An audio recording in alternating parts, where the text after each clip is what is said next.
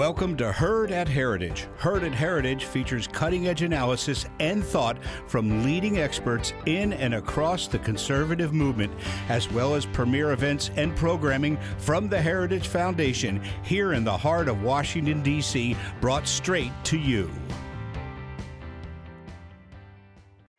Ladies and gentlemen, welcome to our program, the 2023 Joseph Story Distinguished Lecture. Please welcome John Malcolm, Vice President of the Heritage Foundation's Institute for Constitutional Government. Thank you. Well, good evening, everybody. I would like to welcome you all to the Heritage Foundation and to the Joseph Story Distinguished Lecture. As you heard, my name is John Malcolm. I'm the Vice President of the Institute for Constitutional Government here. So this lecture has been named in honor of one of our country's most eminent jurists and legal scholars, a man who in fact distinguished himself in many ways. Joseph Story was involved in politics and civic activities in his native state of Massachusetts. After several years in private practice, he served in the Massachusetts State Legislature for part of that time as Speaker of the House, and then in the United States Congress. Pretty remarkable when you consider that he did all of that before being confirmed as an Associate Justice of the Supreme Court at the age of 32, the youngest justice in our nation's history. In addition to serving with distinction on the High Court for 33 years, Story was instrumental in establishing the Harvard Law School, where he served as its Dane Professor of Law. Story was also an accomplished writer whose articles and books were praised on both sides of the Atlantic. His most famous work, of course, is his commentaries on the Constitution, which demonstrated his commitment to faithfully interpreting the Constitution as it was understood by those who wrote it and ratified it. The influence of Story's commentaries continues to be felt today among the judiciary and constitutional scholars. We are indeed fortunate tonight to have Judge James Ho as this year's Story Lecturer. Judge Ho sits on the U.S. Court of Appeals for the Fifth Circuit, having been confirmed in January of 2018. Prior to becoming a judge, Judge Ho was a partner at the law firm of Gibson, Dunn & Crutcher, and he served for 3 years as the Solicitor General of Texas. In each of those years, Judge Ho won the Best Brief Award, which was awarded by the National Association of Attorneys General, which comes as no surprise to anyone who has read those briefs or any of his judicial opinions. Judge Ho also served as Chief Counsel of the Senate Judiciary Committee's Subcommittee on the Constitution and Immigration, and as a special assistant to the head of the Civil Rights Division, and as an attorney advisor at the Office of Legal Counsel at the Justice Department. Judge Ho began his legal career as a law clerk to Judge Jerry Smith, who is now his colleague on the Fifth Circuit, and to Justice Clarence Thomas on the Supreme Court. Many of us, of course, would be happy to see Judge Ho serve as Justice Thomas's colleague on that court, too. Please join me in welcoming to the stage Judge Jim Ho.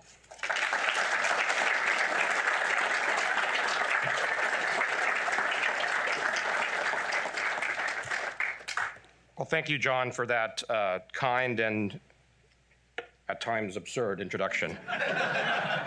I am very honored to deliver this year's Joseph Story Lecture, particularly when you look at those who spoke before me. It's a particularly absurd privilege.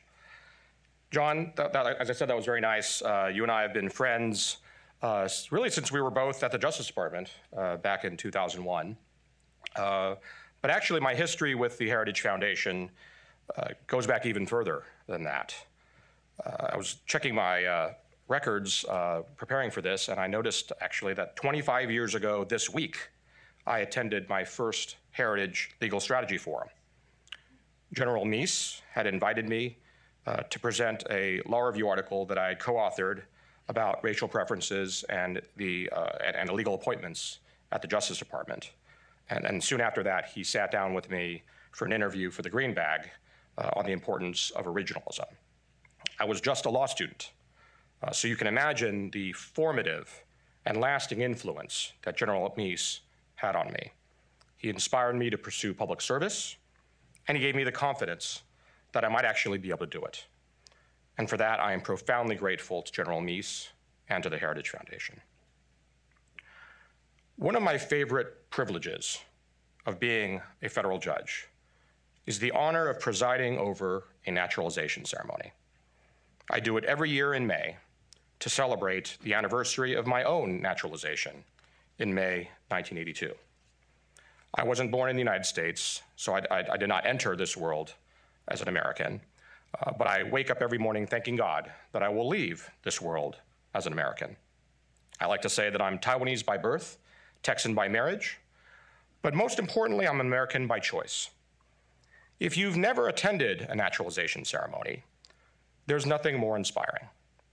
People from all around the world come together in one room for one purpose: to become Americans. As Americans, we should never forget how special it is to live in a place that people all around the world would literally do anything to join. There aren't a lot of countries that you can say that about. And it reminds you that people aren't desperate to come to America in droves because it's a failed nation. They're desperate to come to America because it's the most successful nation in human history. And it's worth thinking about why that is. It's not because we're all the same, because we're not. We're different in so many ways. We look different. We come from different backgrounds. We practice different faiths. We hold different opinions on a wide range of subjects, and we disagree on so very many things. In a nation of over 300 million Americans, we're never going to agree on everything. We're all committed to the same basic principles of liberty, equality, but we have vigorous disagreements and boisterous debates about what those principles require in practice. So how are we supposed to come together when we disagree so passionately about so much? Well, our nation's founders debated this very topic. The Federalists urged that despite our many differences, the former colonies would be much better off together as one united country, that we would enjoy enormous economic, diplomatic, security, foreign policy, and various other advantages that naturally flow from scale. The Anti-Federalists thought that was crazy. They reminded us that no republic in history had ever succeeded anywhere near that size. They feared that we would be too diverse. They worried that we would bicker endlessly, get nothing done, and they believed that we would be better off by and large apart.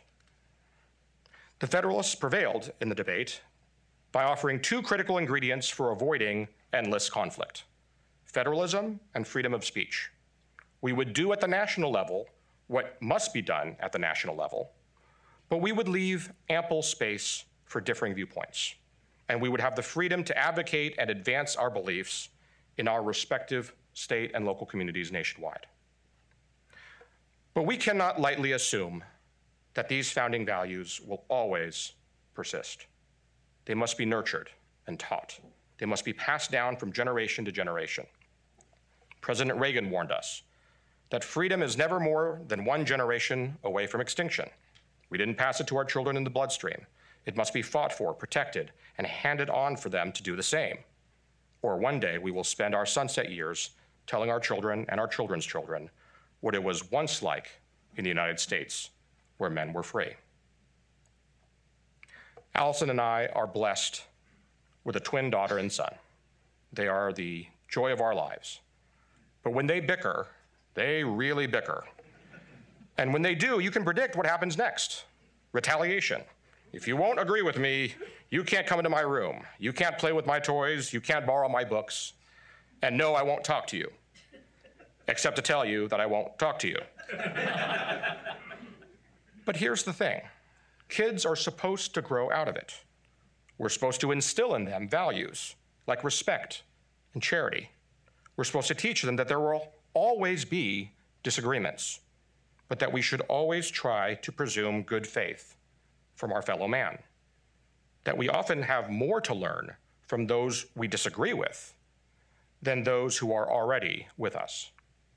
That we have established peaceful, respectful ways of resolving our differences, and that, win, lose, or draw, we're better off together than apart. As parents, we're supposed to teach these principles to our children, and these lessons are supposed to be reinforced by teachers, colleges, and universities. Unfortunately, our nation's institutions of higher education don't seem to be fostering these principles very well. Students today don't seem to value the rigorous exchange of ideas the way we used to. According to the Brookings Institution, 50% of college students say that it's okay to shout down any speaker you disagree with. 1 in 5, according to that study, 1 in 5 say that violence can be appropriate. That was back in 2017. The numbers may be even higher today. According to a 2023 survey by the Foundation for Individual Rights and Expression, today 2/3 of college students now say that it's okay to shout down a speaker you oppose. And 41% of students now say that violence may be appropriate, according to a 2022 Buckley Institute report. So it's no wonder that we're seeing more and more disruptions on law school campuses nationwide against respected legal scholars, accomplished litigators, and an increasing number of federal judges.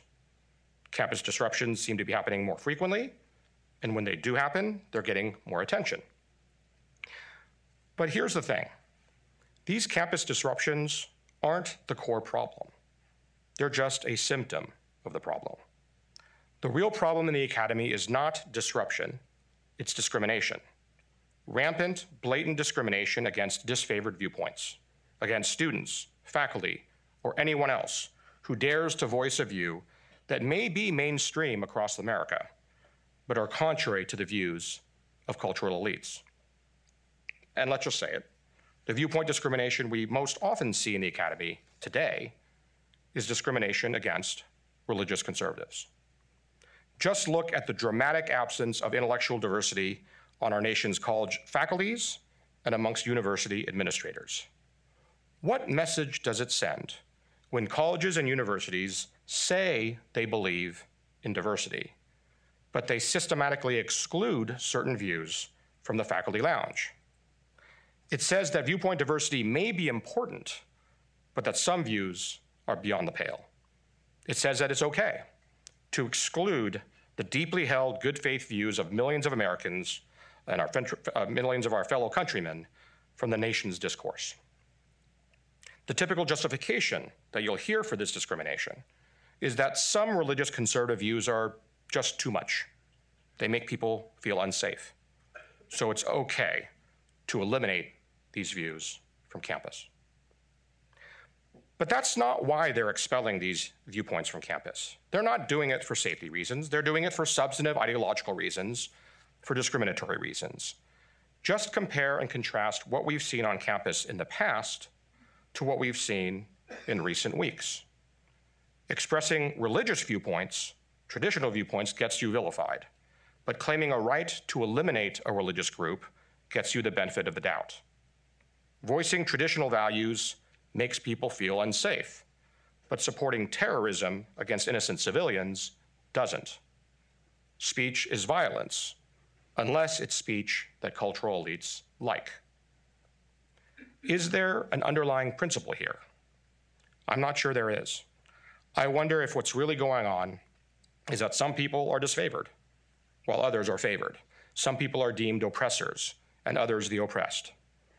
That's wrong, it's un-American, and it's driving more and more of us to ask if our nation's colleges and universities are institutions of higher education or incubators of bigotry.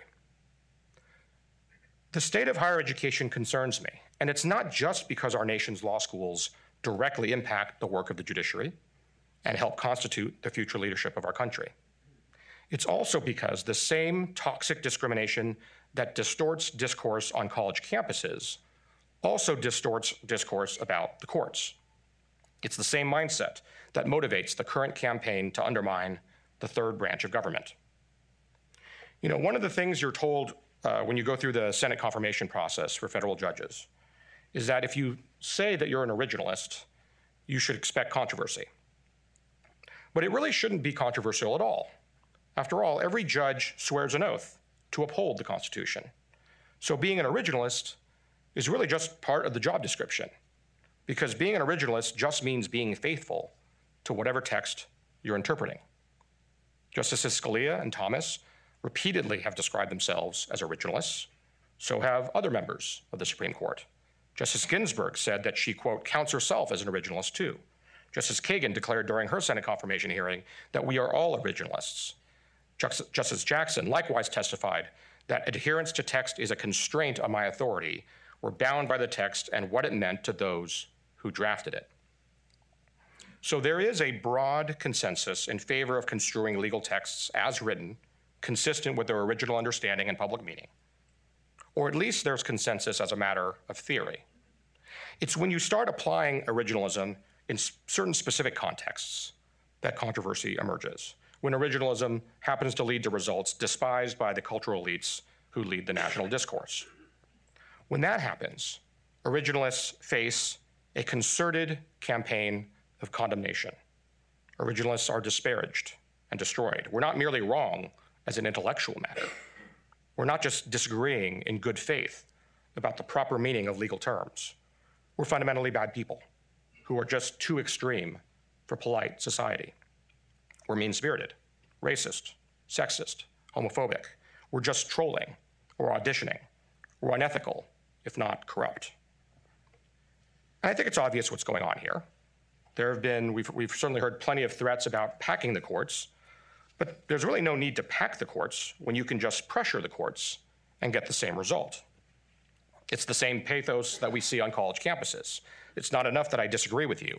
I also have to dislike you and disparage and disrespect you as a human being. Instead of judging your reasoning, I pass judgment on the person behind it. I don't presume good faith. I impute malicious intent. It's a sad way of looking at the world. And it's a bizarre approach to understanding a judiciary that is expressly, avowedly committed to originalism. I'll just give you one recent example. A few months ago, the Supreme Court decided a criminal case called Counterman versus Colorado. The victim in that case is a professional musician who had received thousands of threatening and disturbing messages from the defendant over a number of years. This defendant had previously served time for terrorizing at least 4 other women, and he was eventually convicted again and imprisoned for more than 4 years for criminally stalking his latest victim. Yet she remains terrified of him and in hiding to this day. To protect her anonymity, the Supreme Court's recent opinion refers to her only by her initials. By a vote of 7-2, the Supreme Court overturned the conviction as a violation of the First Amendment on the theory that the prosecution wasn't required, as it should have been, to prove a particular mental state for the defendant. Justice Kagan authored the majority opinion. Justice Sotomayor wrote it at concurrence. Justices Thomas and Barrett dissented. I disagreed with the ruling, suggested as much in an opinion earlier this year. So did my wife, Allison, who filed an amicus brief on behalf of the victim before the Supreme Court.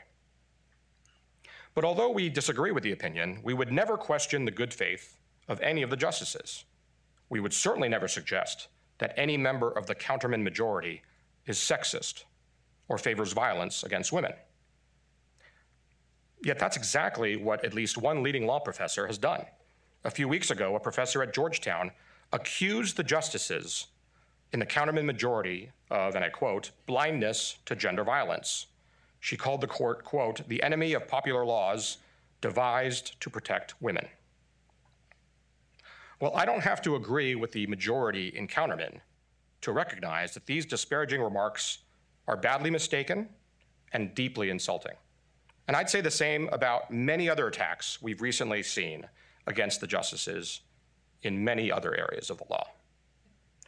Judges can and do disagree in good faith about the proper interpretation of legal rules. We ought to be able to disagree with one another without despising one another, even in cases like Counterman, where passions understandably run high. But no matter how absurd or hateful critics may be, I do thank God that I live in a country and under a constitution that guarantees everyone the right to criticize our officials. That includes judges. In fact, if anyone in public office should be able to ignore criticisms and just do your job, it's presumably those who enjoy life tenure, citizens have every right to expect federal judges to follow the law in every case, no matter how belligerent or baseless the booing of the crowd, because that's the job. And that raises naturally the question, how are we doing in these jobs? The Chief Justice famously compared judges to umpires during his confirmation hearing. I think it's a good metaphor in many respects, but I also do wonder if comparing judges to umpires is ultimately comforting or discomforting. If you're a sports fan like I am, you're no doubt familiar with the phenomenon of home field advantage. Well, there is a fascinating book called Scorecasting. The authors devote an entire chapter of their book to the topic of home field advantage. Based on their extensive analysis, they conclude that home field advantage is a real phenomenon, that the leading cause of home field advantage is the referees, and that it's because the referees are responding to the hometown crowd. As it turns out, most people don't like to be booed. Most people like to be liked, and referees and umpires are no different. The authors begin their analysis with the observation that referees and umpires are, quote, professionals, uncorrupted and incorruptible, consciously doing their best to ensure fairness. They are not, however, immune to human psychology, and that's where, the authors think, the explanation for hometown bias resides. Because when they're faced with enormous pressure, say making a crucial call with a rabid crowd yelling, taunting, and chanting a few feet away, it is natural to want to alleviate that pressure. These authors look at various studies across different sports. In one study, they took a group of refs to watch a soccer game on television with the sound turned on, while they took another group to watch that same game on TV, but in silence. The group watching the game with the sound on called fewer penalties against the home team and more against the away team than the group watching the game in silence. The natural inference being this: the refs were influenced by the booing of the crowd.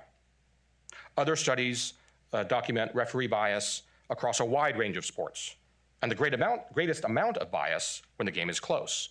In baseball, home teams strike out less and walk more than away teams. In football, away teams are penalized more than home teams, particularly when the penalty results in a first down for the offense. The authors found similar effects in basketball and hockey.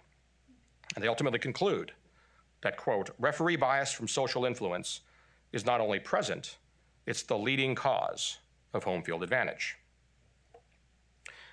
The COVID-19 pandemic has actually given us a chance to test this hypothesis in the real world.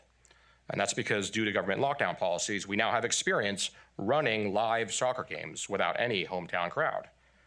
And it turns out that it proves the authors right. Without crowds, these refs penalized home teams as much as away teams. So if we take the Chief Justice's umpire metaphor seriously, we also need to be aware and wary of what that metaphor foretells. Americans are passionate about our sports teams, but we're also passionate about our politics. And in sports and politics alike, judges must have not only the intellect, but also the fortitude to be impartial, no matter how angry the crowd.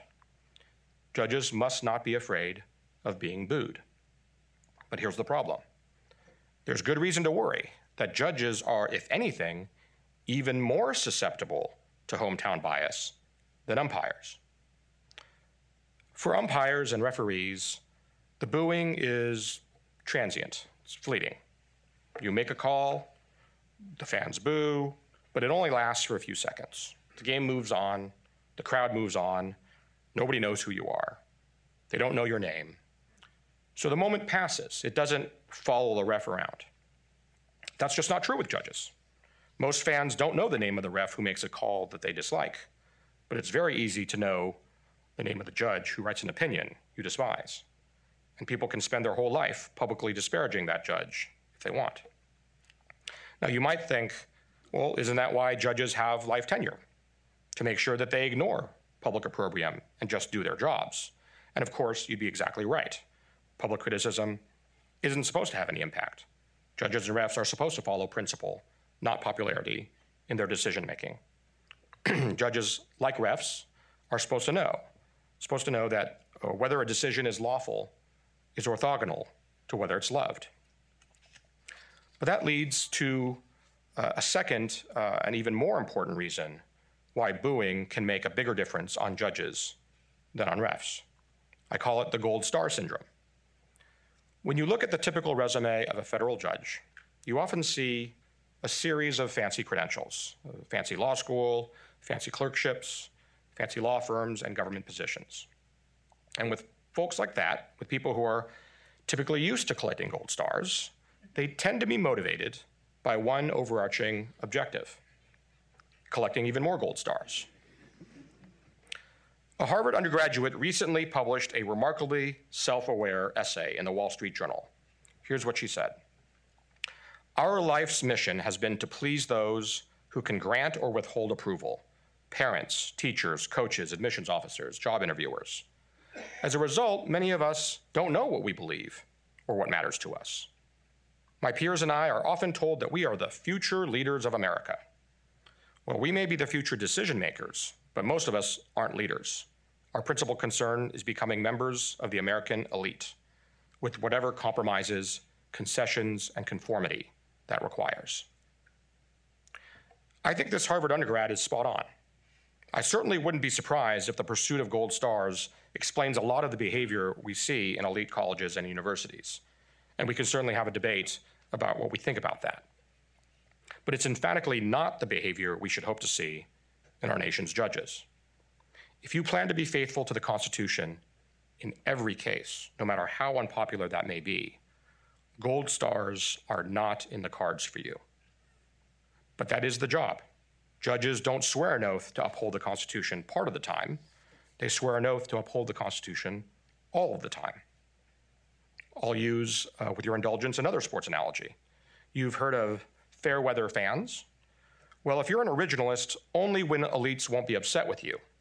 If you're an originalist, only when it's easy. That's not principled judging. That's fair weather originalism. We're not binding ourselves to the text if we follow it only when people like the result. Originalism is either a matter of principle or nothing more than a talking point. Fair weather originalism isn't originalism.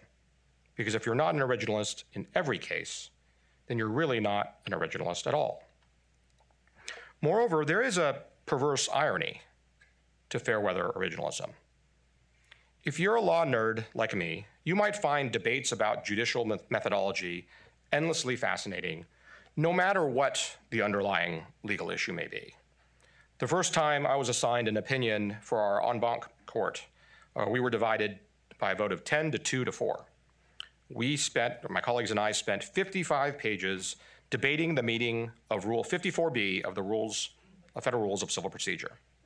These legal issues that we decided in that case are fascinating to absolutely nobody, including me, and I wrote 2 opinions in the case.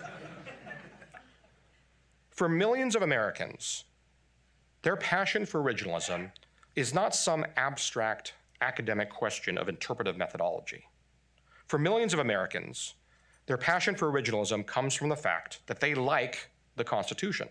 They like what it says. They like what it protects and shields against the ravages of the mob. And they like what it entrusts to the people and to the democratic process to decide. How tragically ironic it would be then to practice a form of originalism that governs every legal dispute under the sun, except the most important ones. So what should judges do when people boo? I have 3 thoughts. First, learn to expect it. Judges should expect people to boo. Criticism of judges is nothing new, and it's certainly not going anywhere. Thomas Jefferson once blasted the entire judiciary as a, quote, subtle corps of sappers and miners constantly working underground to undermine the foundations of our confederated fabric. I confess I'm not sure what that means, but it doesn't sound good. Teddy Roosevelt once said about Oliver Wendell Holmes that you could, quote, carve out of a banana a judge with more backbone than him. That doesn't sound nice either. Criticism of judges is historical because it's natural. You can't tell people not to be upset with the outcome of a particular case they care about because you cannot tell people not to feel what they feel. I'm a big Stanford football fan, all right? Come on, Nick. beat Cal. You can't, I'm a big Stanford football fan. You threw me there, buddy. I've been to every Rose Bowl game Stanford has ever attended in my lifetime. It's not many, but I've been to all of them. So when I boo a ref, and yes, it's when, not if, I boo a ref, it's not because I have some deep philosophical disagreement with the underlying principles that the ref is applying when he calls pass interference. I'm booing because I want Stanford to win. And I would say that it's the God-given right of every red-blooded American to yell at refs. And I'd say the exact same thing about criticizing judges. Maybe this is just the former litigator in me, but if I'm in a charitable mood, I might just view criticisms of judges as just another form of passionate, aggressive advocacy. And there's even a term for it. It happens to be another sports analogy. It's called working the refs. On the other hand, if I'm feeling less charitable, one might view certain critics as nothing more than playground bullies, people who can't just rely on text or truth to win, and so they instead have to resort to yelling and screaming and name-calling to get their way. But either way, whether you take the charitable or uncharitable view, the lesson for judges is ultimately the same. As judges, it's our duty to do our jobs and to ignore the booing of the crowd. If you're looking for gold stars, you are in the wrong business. You should become a judge for public service, not public applause. Because if you do the job faithfully, you should expect to be either hated or ignored. Moreover, there's another reason why judges should expect to be booed. It's not just because we live in a free country where people have the right to boo. It's also because we live in a diverse country where you can find people who hold any number of views across a wide spectrum. Some of the harshest critics of originalist judges, in fact, happen to hold some of the most extreme views in our country. And sometimes they say the quiet part out loud. Some have called the Constitution trash, written by slavers. Some have celebrated the discrimination and disruption we've been seeing on law school campuses. Some have condemned religious conservatives as undeserving of respect. Some have advocated treating people differently, even choosing who to put in prison based on the color of their skin. Needless to say, I strongly disagree with all those views. But I mention them because it may explain a lot about what's being said. If you don't like colorblindness, then of course you're not going to like colorblind judges. If you think our Constitution is trash, then of course you'll trash people who follow it faithfully. If you don't like our Constitution, then you're not going to like originalism. My second thought is this. You should not only expect booing, you should get used to it, because it's not going away anytime soon. For too long, we've been sending the message that to achieve your desired outcomes, you don't have to persuade. You can just pressure and punish. We've taught the next generation that you can win the argument without actually winning the argument. And it doesn't matter if you prove time and time again that criticisms won't affect you, because when it comes to cancel culture, the intended audience isn't the target of the attacks. It's everyone else. So get used to it. The good news is that you can get used to it. I'll use an analogy that comes mercifully not from sports, but science. Biosphere 2 is a science research facility in Arizona. It's the largest fully enclosed ecological system ever created. Scientists have used it to study a number of natural phenomena. One thing they learned by accident, actually, is that when you have a completely enclosed environment, trees grow very quickly, but then they start to collapse. They discovered that this idyllic environment is really good for trees at first, but then it spells disaster. That's because inside an enclosed facility, there's no wind. So trees never get the chance to learn how to stand against the wind. They don't develop the natural strength they'll need to prosper later in life. They never develop what's known as stress would. Now, a life without stress may sound great at first, but trees actually need stress to become strong. They need stress to learn how to survive the harsh weather conditions they know they're going to encounter later in life. Stress wood is ultimately the only cure for gold star syndrome. It inoculates you to harsh criticism. It's a natural immunity that you can only build up over time, both before and after you take the bench. If you're going to do this job, stress is guaranteed. Criticism is unavoidable. You just have to learn not to worry about it. So my advice is you do what refs do. Do your job and then go home. Have a wonderful, fulfilling personal life. When you look in the mirror, you should see a mom, a dad, a husband, a wife. But if what you see in the mirror is a judge, if your whole life's purpose is to wear black robes, then maybe you shouldn't. My third and final thought: don't just expect harsh criticism, don't just get used to it. You should also get comfortable with it. We are all extraordinarily blessed to live in this amazing country. And some of us are even fortunate to play at least some small role in helping to lead this country forward, whether we're judges or leading practitioners in the law or influential legal scholars or any number of other positions. But that privilege can come at a cost. To use an analogy, being faithful to the Constitution is like being a faithful Christian. As the Bible teaches, Christians should expect to be criticized. I'll read just a few verses from chapter 4 of Peter's first epistle. Dear friends, do not be surprised at the fiery ordeal that has come on you to test you, as though something strange were happening to you. But rejoice, inasmuch as you participate in the sufferings of Christ, so that you may be overjoyed when his glory is revealed. If you are insulted because of the name of Christ, you are blessed, for the Spirit of glory and of God rests on you. Chief Justice Roberts analogizes judges to umpires. But if we have to use a sports metaphor, I've got another idea. I mentioned earlier that I like football. I'm also a big fan of tennis, and lately pickleball. The US Open is one of my, I don't know why that's a laugh line. Wasn't written as a laugh line.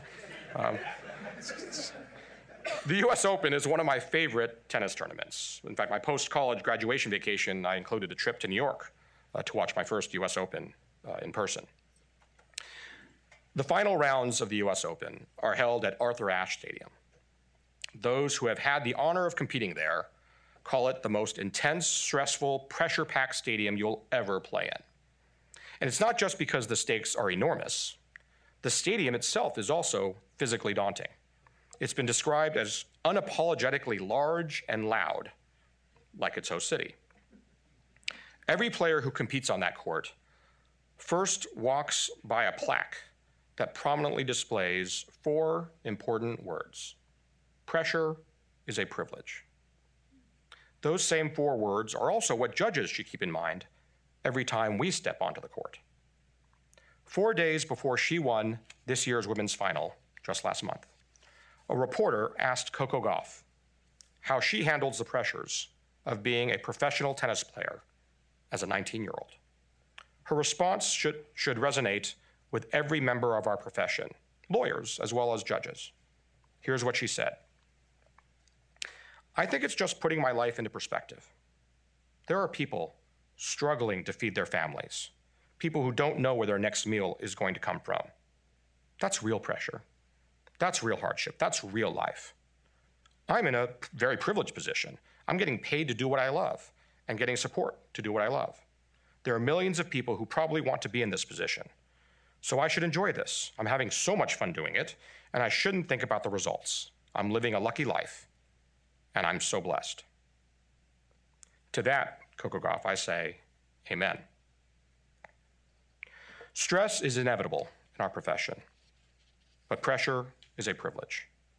As judges, we should always remember 2 things: that there are countless law students, lawyers, and fellow Americans who would do anything to trade places with us. And second, that nobody forced you to become a judge. You agreed to become a judge. Some people even lobby and campaign for it. And you can quit anytime you want.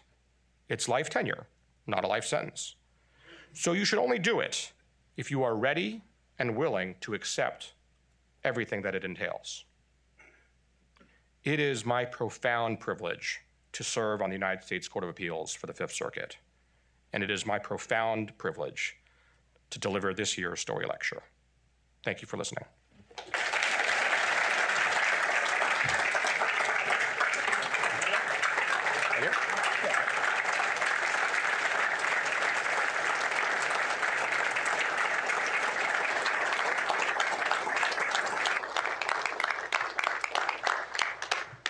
So in a moment, I'm going to invite audience questions. I really want to save almost all of my time for audience questions. The only thing that I would do is I would say wait for the microphone to come. This is not your opportunity to give a speech. It is your opportunity to ask a question.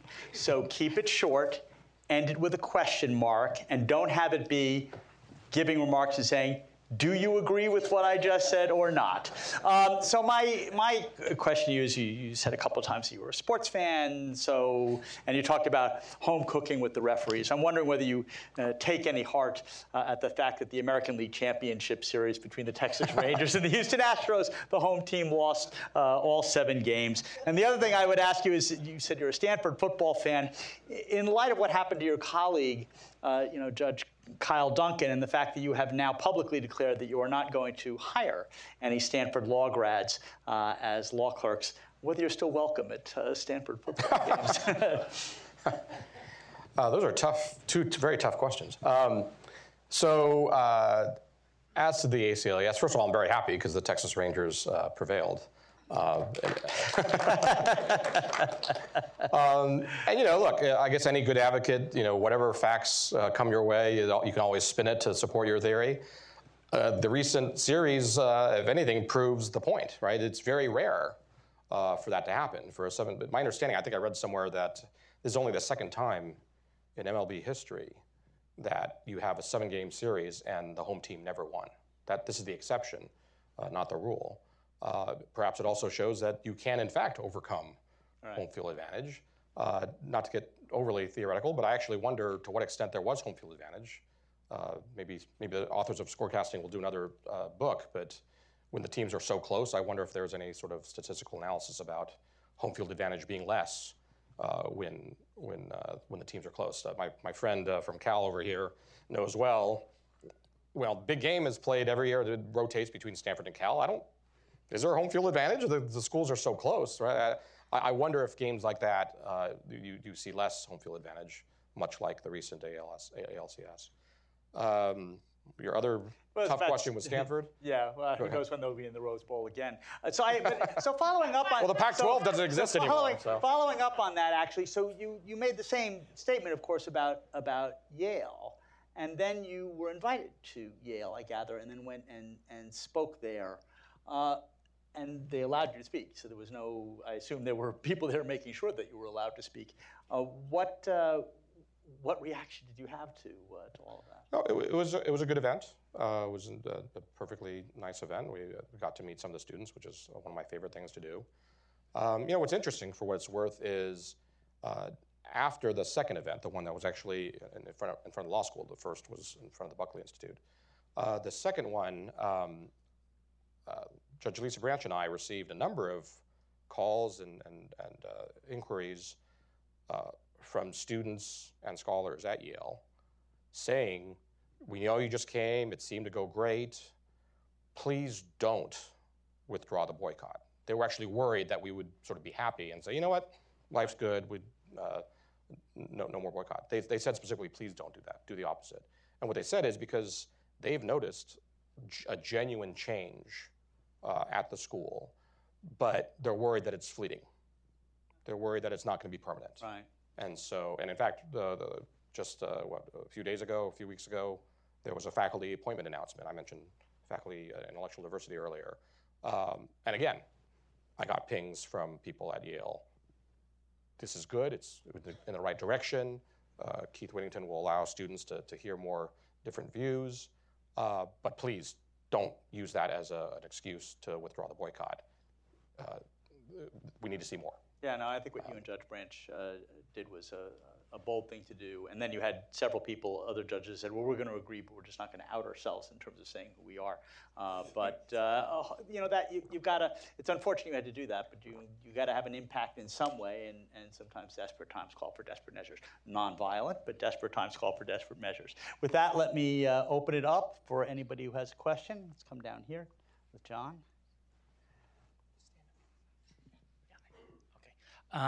Sticks and stones will break my bones. Names will never hurt me.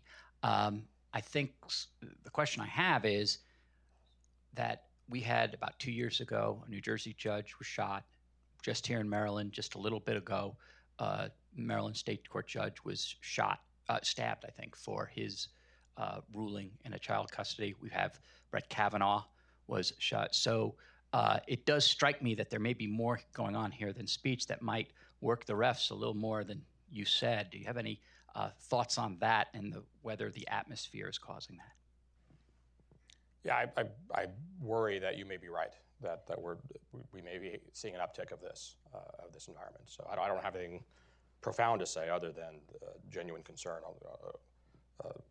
I can only imagine all the things that Justice Kavanaugh has had to deal with in these recent years. It's horrifying. Other questions? Over here?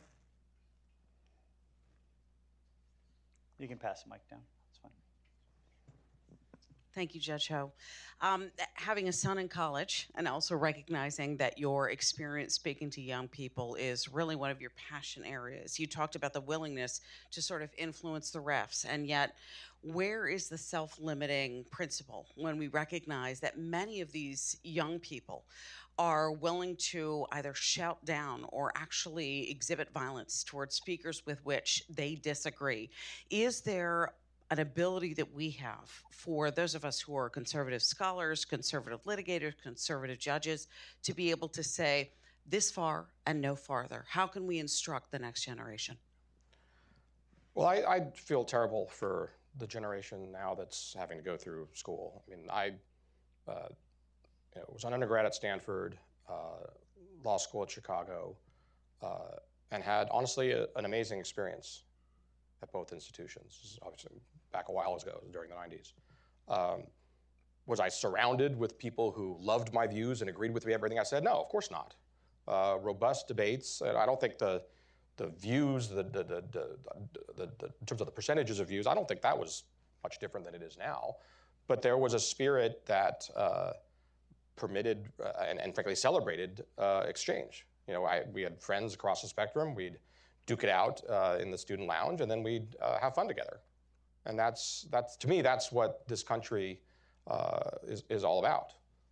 And what concerns me is I think we're going in a very, very different direction right now. In terms of what we can do about it, on the one hand, students actually ask me constantly, what should we do? What would you have us do when we're dealing with this? And I tell them, look, I'm really not asking you to do anything. If you can show fortitude and try to stand up for your beliefs, that's great. But candidly, look, you're a student. Your job is to work hard, get good grades, get a job. I don't blame you that you don't want to destroy your life before it begins. I blame the grown-ups.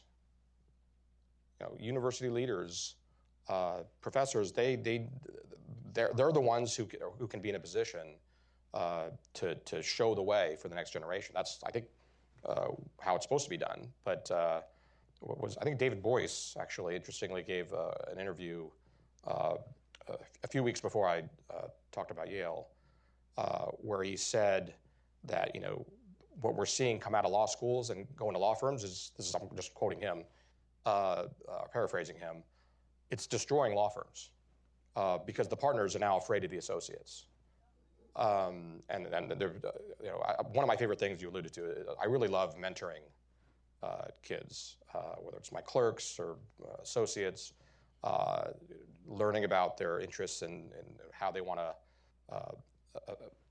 work, what they want to do with their careers, how they want to affect change in the country. I love these conversations. And so one of my favorite things to do is have these discussions. More and more recently, the topics, when we have these conversations, it's with surprising frequency now. It's less about career development and more about avoiding career destruction. These episodes aren't talked about. They're not covered because nobody wants to talk about them. People don't lightly cancel themselves. They talk privately about how they're facing something, and they're just trying to survive it. And you'll never read about it because, understandably, they don't want the world to know. One thing that always amazes me, you talked about associates now going to law firms and the partners are afraid of the associates. I've heard that too. But I would think that one thing that would resonate with at least the deans in law schools is, so back when I was you're in a room full of litigators, and back when I was litigating, I just remember that you were just a better litigator when you would get inside the head of your opponent and understand their arguments fully, not denigrate them, take them quite seriously as if you were going to argue that side, and then frame your own arguments, concede points when you should concede, but argue that your side. So we're not just cranking out trees that will collapse because they haven't been tested by the wind. We're cranking out a bunch of really bad lawyers, and those really bad lawyers, some of them are going to become really bad elected officials and really bad judges. I would think that when you would talk to deans, at least at that level, for those people who are going to be litigators, this would resonate. Have you had those conversations? I've tried to. I'll just give you an example. I think some of you may remember what happened to Ilya Shapiro at Georgetown. Right? He took the position that President Biden should not have stated what he said about how he's going to fill a Supreme Court vacancy. And essentially, it's a debate about colorblindness versus other approaches. And my pitch to the students, I actually went and gave a talk there, and I made this pitch. For those of you who disagree in good faith with Ilya Shapiro, you should be the last people, the last students who should want to get rid of him. That's the one person you want to make sure you get to have on your faculty, because you can argue with him. You can learn what his best arguments are. You can try to destroy him, but it'll help you get better. So it's exactly what you're saying. I was an appellate advocate for much longer than I've been a judge, and we do moot courts. And the whole purpose of that is to figure out, all the different arguments on both sides. One of the things I always do with the team, sort of 2/3 of the way, I sort of throw out the question, okay, right now, if we could switch sides, obviously that would be deeply unethical, it's hypothetical. You can't switch sides. But if we could, would we want to, right? Would we feel like we had a stronger case? And again, that's just another way to sort of channeling every side. By definition, if you're at a big fancy firm where you get the tough cases, one side is not obviously correct and one side is not obviously wrong. It's closely contested. Otherwise, it would have settled. Otherwise, any number of things would have happened. By definition, there are arguments on both sides. And you're supposed to learn in college and law school that everybody has something to teach you, whether you end up ever agreeing with anything they ever say or not. And I do worry that we're losing that. Other questions? No? Okay. Yes, right down here. Judge? Yeah, right here.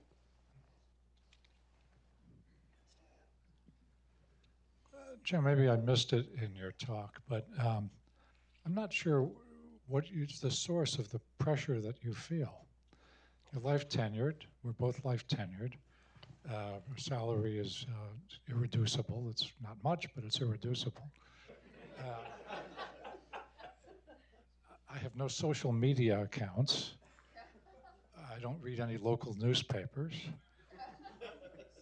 My colleagues don't pressure me. I'm something of a loss as to where the pressure comes from. Yeah. So I could not agree with you more, but let me tell you a story.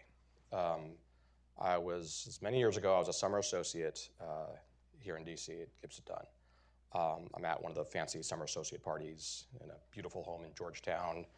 It's not just lawyers, it's also, a lot of fancy people around town. It's sort of neat to look around and watch. And I remember sitting with Gene Scalia, then I think he was a senior associate at the time, and somebody I'd gotten to know through the process.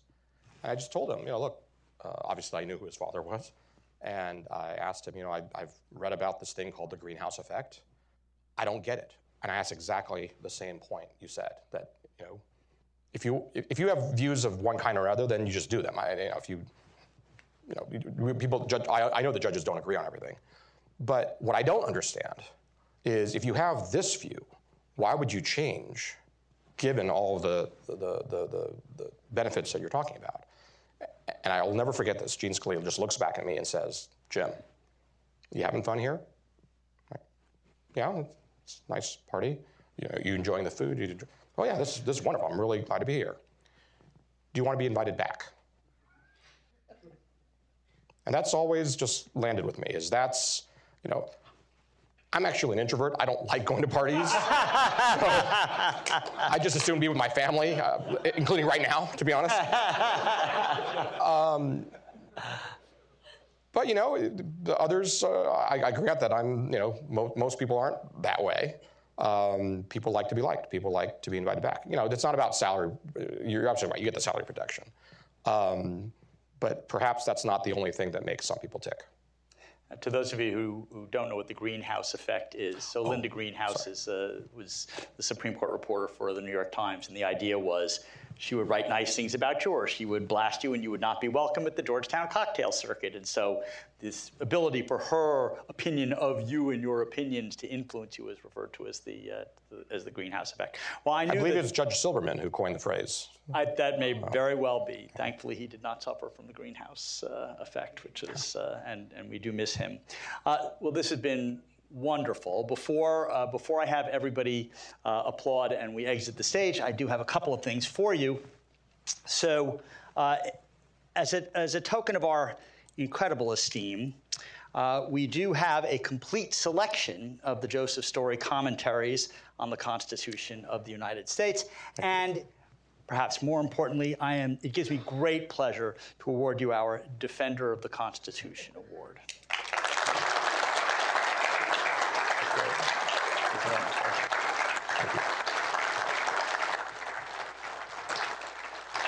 Thank you all for coming here this evening, and have a pleasant trip home.